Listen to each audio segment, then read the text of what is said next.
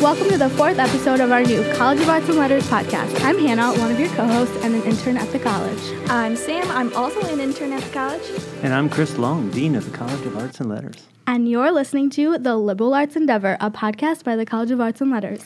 Each episode throughout the academic year will feature a different liberal arts story within the college. In this episode, we're talking to Professor of Spanish and Second Language Studies, Director of Language Instruction, and fellow podcaster, Bill Van Patten. Before we get started, though, how was everyone's Thanksgiving? It was good. It was good, although I see Bill got sick over there. I got sick. No. If I sound funny, it's because I'm working with nasal congestion and chest congestion and traffic congestion and you name it. I got congestion. We got a major store full of Ricola here on the table. Really? Too bad good thing this is not a TV show. They can see what's sitting in front of me. My array of accoutrement in front of me here. But yeah, did you guys have a good Thanksgiving? Did you stay around here or what? It was good. I was sick, so I'm on the getting over the sick end. But I ate a lot of yummy food, and that's always the best part, and being home with family. Yeah, mine was lovely. It's very nice. Home's only 15 minutes away from me, so I just scooted up there, and it's very nice to be with my family and my cat. And your cat. That's good. Yeah, we were here. We actually went to Frankenmuth on Sunday. Oh, boy. Was Love that a Frankenmuth. Crazy town? Quite an experience, that is. I bet. Yeah. I always want to call it Frankenmeth, but that's something I don't know why I get confused. That's funny. Definitely along the lines of the theme of second language acquisition, because there's a lot of good German up there. Yeah. The signs are all in German. And it's very nice. So, Bill, now that you're here, tell us a little bit about yourself. Oh, I like those big, broad questions like to start off with. Tell you about myself. Okay, I'm a native of California, native Spanish and English speaker, grew up bilingual. My field is linguistics and language acquisition, which I know we'll talk about in a minute. And as you said earlier, I'm in the Romance and Classical Studies department. My primary language there is Spanish, although I also work with French. And then I'm also in the Second Language Studies program, which is a PhD program here in the college.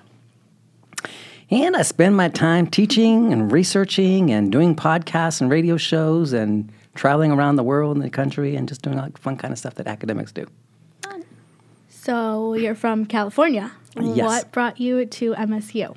Well, actually, I didn't come from California MSU. I came to MSU from, a lot of people don't know this, my career started at MSU back in the 80s. Oh. I was here for a couple of years, and I left for a variety of reasons. And now I've come back. I decided I wanted to bookend my career. I wanted my beginning and end to match.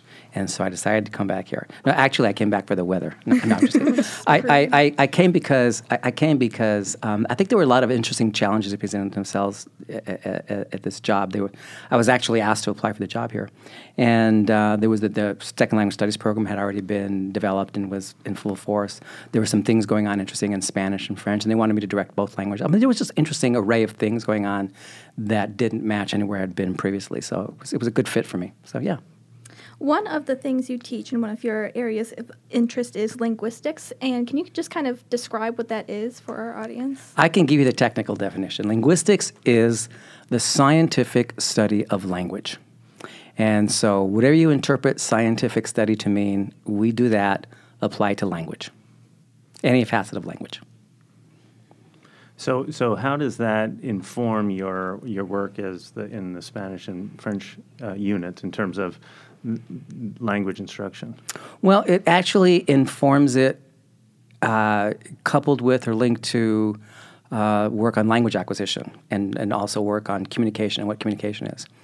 And because I work in a formalist theory of language that says the following: language is an abstract, complex system that sits in your head implicitly. And there's no relationship between your explicit knowledge about language and that abstract system. And so one of the takeaways from that is, can language be taught explicitly and learned explicitly? And my position on that is, no, it can't. It can only be acquired through interaction with the language over time. So that right there is a little piece that informs what I do and how I perceive things and work with stuff in a language program. But does that also mean that how we acquire language doesn't necessarily depend on the language we're trying to acquire? Absolutely. Language is language no matter what. And whether it's Chinese, Japanese, Russian, Spanish, German, sign language, it makes no difference. The processes in your brain and the nature of language itself all kind of work the same way. Not kind of, they do work the same way. And there's principles about language that are universal to language around the world. And you have access to those when you're learning a second, third, fourth, fifth language. They're all available to you. And those help you with some aspects, not all aspects of language, but some aspects of language. So, Sam and Hannah, do you guys speak other languages? I took Spanish all through high school, and then just the basics here at MSU. So I can read and write Spanish all right. Speaking is a little more difficult. Yeah, I wasn't going to quiz you on that. I was going to give her a test right now. Make her talk to me in Spanish. I took French in high school, and then I came into college and I tested in to French 102, 201, and I took just 2 semesters of French. I liked it. It was interesting, but I can't really speak it fluently. Oh, no. I mean, that's one of those misconceptions. It takes a long time. Right. An incredible. I mean, look at a child learning the first language from the age of 1 to the age of 5. Spends 13,000 hours or so interacting with language. How long will it take you, Hannah, to get 13,000 hours of language under your belt? Exposure to interaction with language. You'd be retirement age, right? So it takes a long time. That's going to hurt our graduation rate right now.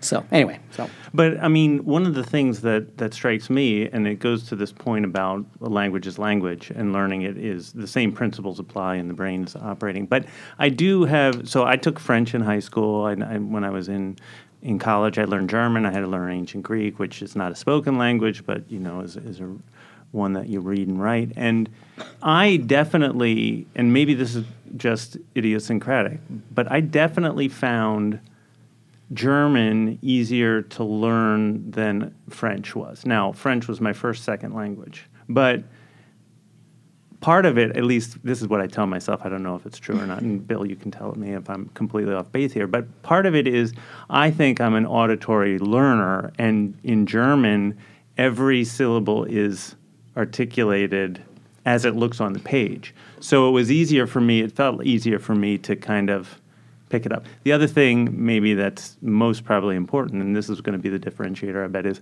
I started learning German when I was studying abroad in Vienna, and I didn't start learning French by being in France. Right. That makes a difference. Your access to language, what we call input, which is the data you're exposed to in the communicative environment, makes all the difference in language acquisition.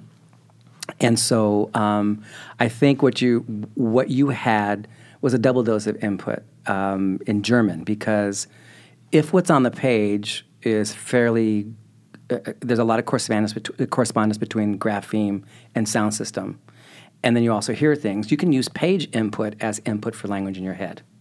Not for sounds, but for basic structure and for words and things like that. Whereas a language like French, you can't do that. So the page input is not the same as the oral input. So you get a disjoint there, and so you get less input in French than you do in language like German. Interesting, yeah. So parsing out in terms of inputs is the way you think about it. Yeah, because one thing one of the few things that differentiates first language acquisition from second language acquisition is your access to written input, if you can get it, and then what kind of that written input is, and so on. And we're not here to discuss all those minutia of the field, but that's something. And if you're working with a language that is very like Spanish, has a very close ratio between, or correspondence between, what's on the page and what you hear. There's a few tweaky things here and there, but and so you can use a lot of written input to help you bootstrap yourself in the language, along with the auditory input. Whereas you can't do that in Chinese, for example. You have to learn characters like these scribbly lines on the page aren't doing me much good right now. So, yeah. But that there's a difference then between learning the first language and learning the second language, or some principles are there no matter what, right? Yeah, principles are no matter what. There's a lot of talk about the differences between first and second language acquisition, but the way I view the field, and I just actually wrote a paper on this and talked about this recently, is that there's much, much more in common between first and second language acquisition than a lot of second language acquisition people like to admit. it gets swept under the rug because we're so focused on the differences. We keep emphasizing the differences to the detriment of the similarities.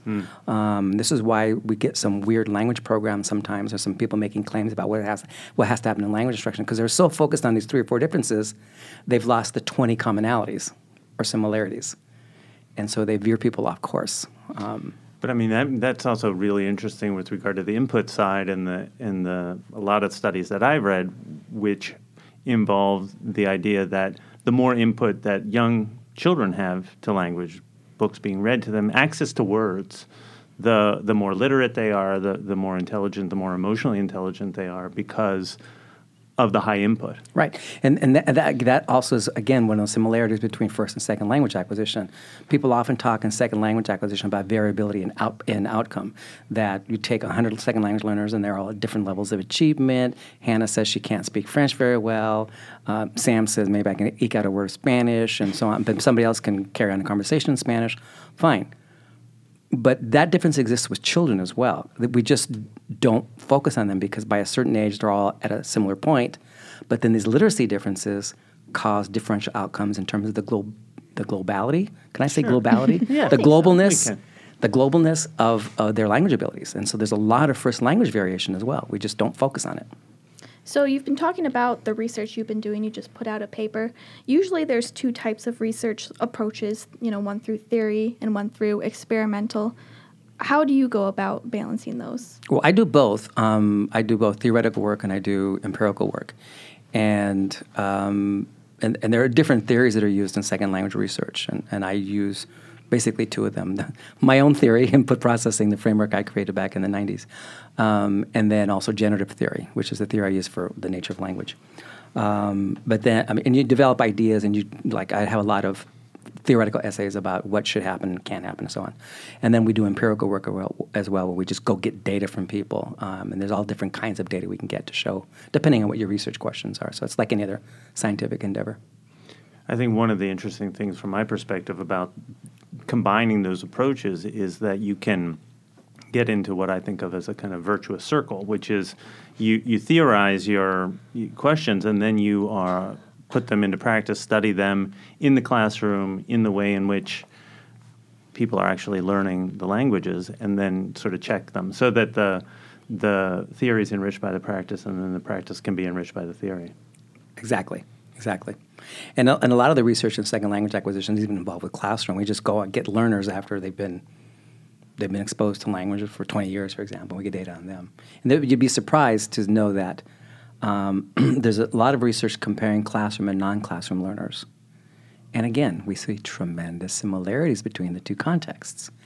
And the only thing that seems to be a factor impacting the 2 differences is literacy. But not language acquisition itself. So very interesting stuff. So when we think of, you say research a lot, and there's a lot of research within language. When a lot of people think of research, they think of lab work and everything. So what does a language experiment or research test look like? Ooh, how much time do we have? I'm going to try to condense my current research in Awesome. 3 minutes. I'm doing research right now on what's called the typology of word order and its effect on learning case marking in a language. And I'm using classical Latin because nobody speaks it, right? So it's a good language to use. Nobody knows it. And so we're looking at 2 populations of learners. One that's getting what's called subject, object, verb word order sentences as the input systematically in the treatment. And then another group that's getting subject, verb, object word order. And in typology of languages, what's been discovered is that subject, object, verb languages like to have case marking. Subject, verb, object languages don't. Doesn't mean they can't. Doesn't mean they don't like it. So you have a much, much higher incidence of marking case on nouns. So subject, object, verb, you have little case markings on the subject and objects, whereas in subject, verb, object languages, you tend not to have that case marking. And so what we're looking at is after exposure to this treatment, are the learners who are exposed to SOV sentences only as opposed to SVO sentences? Because Latin was, even though it was SOV, it was a subject, object, verb language, you could, Spanish became subject, verb, object like Italian, right? So the Latin degenerated into subject, verb, object. You can have subject, verb, object in classical Latin. So after these 2 treatments, is the subject, object, verb group further along in case marking than the subject, verb, object group? Because something about the mind is predisposed to look for case marking in subject, object, verb input as opposed to subject, verb, object input. So that's an example that we're doing right now. I didn't describe the actual details of it, but that's what we're looking at. That's super interesting and sounds like very scientific. Yeah. Why is that? Why is language acquisition, we're a liberal arts college. Why are we talking science? Well, why shouldn't we be talking science? There's such a thing as philosophy of science. What would you like philosophy of science to be? In a philosophy department or a science department? It should be both, actually, right? And so when you have philosophy of science, for example, and you talk about what the scientific method is and what it means to be a rationalist, then there's every good reason for humanists to talk about that. I mean, the tradition of, when you think about the tradition of the humanities that came out of the Middle Ages, was part and parcel of a rejection against a church-dominated structure, right? And so both humanities and science emerged at the same time because with the same idea of, let's look at the world in the way it is as opposed to someone telling us how it is, right? And so I don't see necessarily there's a split between the two. The actual method you use might be different, but what you're trying to uncover over time is, how the world works. And humanistic endeavors, you're talking about people, how people work in a certain sense. So it's kind of the same thing. What do things mean? That's a question that's answerable by looking at stuff. Right. Yeah, I mean, I think of that. I think of a liberal arts education as including certainly the sciences. A traditional liberal arts education includes that. And one of the ways in which I think about that is kind of moving from the surface of things to the depth. Right. And deepening our understanding of human life, of the world around us, of our relationships with one another. And, I mean, the really exciting thing about language as we perform it here in the college is it extends across the full spectrum of ways of knowing, from cultural ways of knowing and literature to issues of pedagogy to very scientific studies of neurology and how the mind processes languages. So it really extends the full range of knowing. I mean, here's a good example. One of the biggest philosophical discussions for hundreds of years has been the concept of free will, right?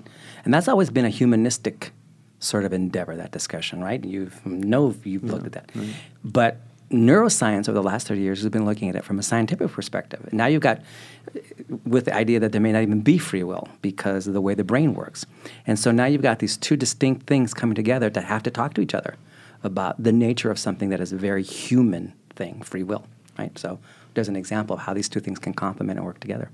I think one of the interesting things about the work that you're doing, Bill, is that, although you have work going on in labs, you really are recognizing the holistic way in which language is always processed and is always learned. So you can't divorce the holistic human from the scientific study of how language works. Right. That's why when we go into classrooms and we have to look at the human-human interactions, how it is that teachers and students interact with each other. All those kinds of things take on a different dimension that's non-lab-like as we try to work with people to develop our programs and our curricula. So, you probably get this question every time you're interviewed, but I'm available. What are some of the benefits of someone learning a second language? Oh my gosh, there are lots of benefits. Economic benefits, obviously. People who speak a second language fluently often can earn in between $5,000 and $10,000 more on an initial job salary compared to somebody else. That's a sort of a national norm. But then there are cognitive benefits. There's some research. It's kind of being debated right now, but that being bilingual or fluent in two languages has offset time for dementia and old age things or old age memory problems. Again, that's being debated right now, but we'll see how that pans out over the next 5 years. But then there are demonstrable, these are not debated, cognitive flexibility benefits that because people who work with two languages are constantly suppressing one language while they're working another and doing, because you have to do that when you have two languages. Even if it's a second language, you have to keep one at bay. So that gives you some cognitive flexibility that makes you think more on your toes. And that's not quite the way to put it, but you know what I'm saying? It just gives you some moment-by-moment ability to multitask in your working memory, as it were. And then there are all the cultural benefits of travel and all those kinds of things, enrichment kind of things. So everything from the human side to the economic side, there's all kinds of benefits. Good ones. Great ones. Yeah, and you get to talk to people like me. Look at this. This is because we do second language stuff. See? Yeah, I mean, one of the questions that I have associated with that is the question of, does do different languages give you different kinds of thoughts in the sense that the framework through which we can kind of understand things? So, if language is in a certain way the medium through which we understand the world in which we live, then it does seem that certain languages have access to certain kinds of ideas, certain kinds of thoughts that might be either inaccessible to other languages or maybe, as you say, repressed or subsumed in a certain kind of way. So what do you think about that, the sort of whole idea of different languages giving access to different kinds of ideas? Yeah, that whole Worfian kind of stuff in the past. I mean, that's debated as well. And my perspective, having read all that stuff years ago and thinking about it, is that at his or her core, a human being is a human being. And so what language tries to do is be part of human cognition and tie into what it is a human being needs in order to use language and have language work effectively for him or her. So at its core around the world, language is going to have ideas and ways of expression that are going to be similar. Then there are going to be some peripheral things that aren't, because there's things that are culturally specific. That doesn't mean they're not knowable. That just means that they're cultural specific, and that you might have to learn those concepts when you are engaged in another culture. And so I don't know if those really shape the way you see the world. I think it's the other way around, that the way you see the world shapes language use. And that's why different cultures develop different kinds of expressions, because, again, human beings need to use language to see the world the way it is. And language is part of cognition. We actually think in language and all that kind of stuff. And so I think the actual way to look at it is not that language influences how we see the world, but how we see the world influences the way language takes shape. Not at its core, but in its more peripheral parts. Because at the core, I think all languages basically behaves the same. But what's your stance on the language as the differentiating feature between humans and non-humans? I mean, is that, what about non-human animals and communication? This is where you get into technical definitions. Again, I'm a formalist. I do generative kinds of work.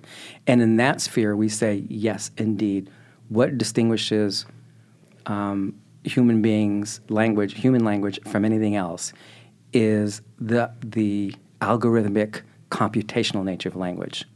So, for example, no animal that we know of can do things like make grammaticality judgment tasks, in the sense of, if I give you the following sentence, you can say gonna instead of going to, right? So if I say, are you going to go to the store tonight? And then if I say, are you going to go to the store? You say, yeah, that sounds good, right?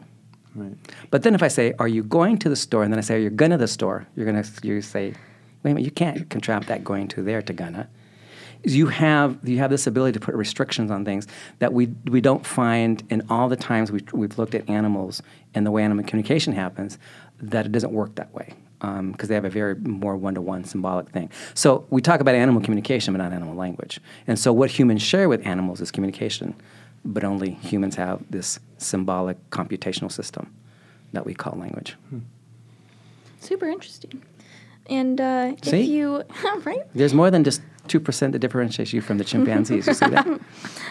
if you think that Bill is very well spoken, it's probably because he has his own podcast called Tea with BVP. Do you want to talk about that? Sure.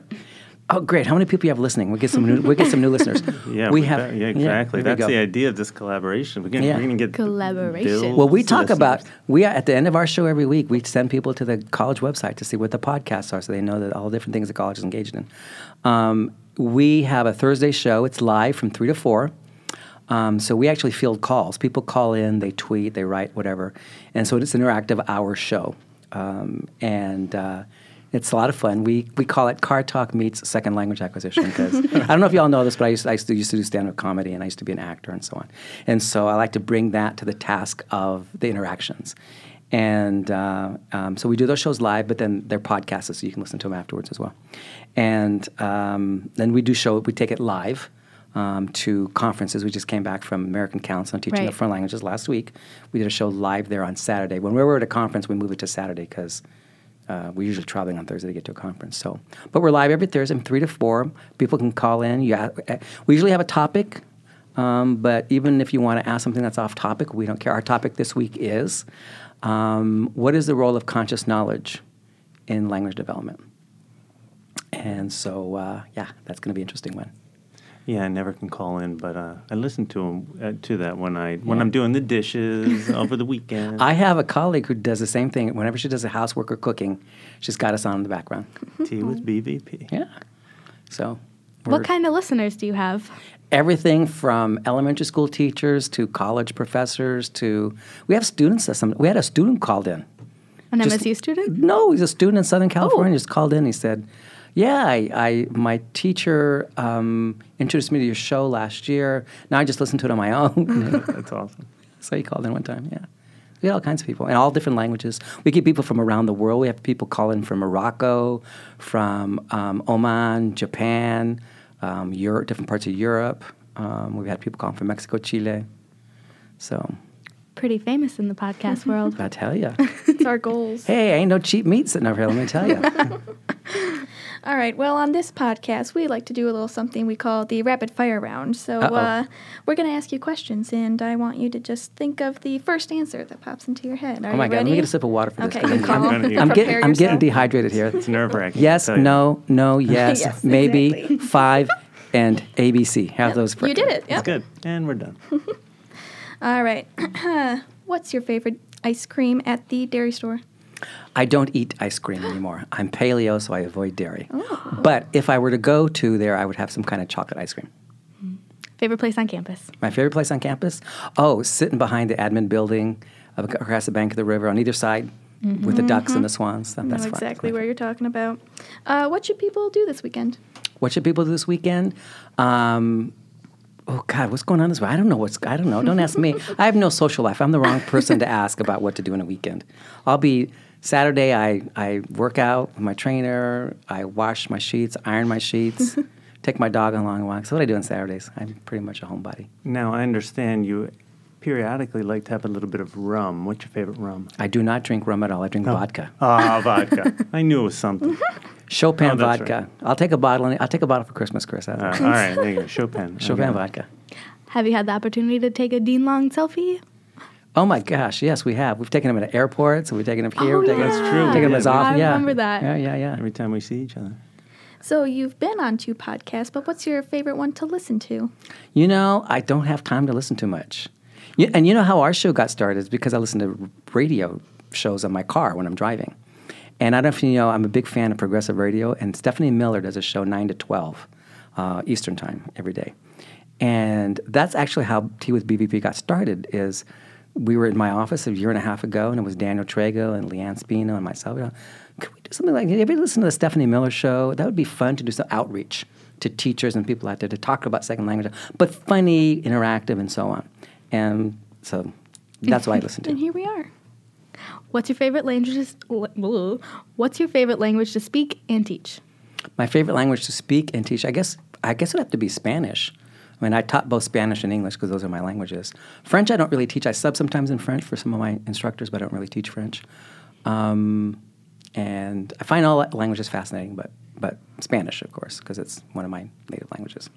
And finally, what would be the perfect gift for you this holiday season? 2 bottles of Chopin, not one, not one, 2 bottles. All right. Make that 3, because there's 3 of you sitting at the table, so I expect one from true. each of you. Okay. So. Put that Because on my I ain't doing this show for free, I'll tell you right now. All right. Did I just tongue-tie Hannah? I just tongue-tied her. You got her. A little bit. Is that an official language term there, tongue-tie? I tongue-tie someone, you tongue-tie. That's me off. What's great about English is you can make a verb out of almost any noun. That's good. All right. We're going to start wrapping it up. Let's do our acknowledgments. We want to thank our technical producer Daniel Trago, our marketing director, Ryan Kilcoyne, and, of course, the College of Arts and Letters. Check out the college's podcast at cal.msu.edu/about/podcast.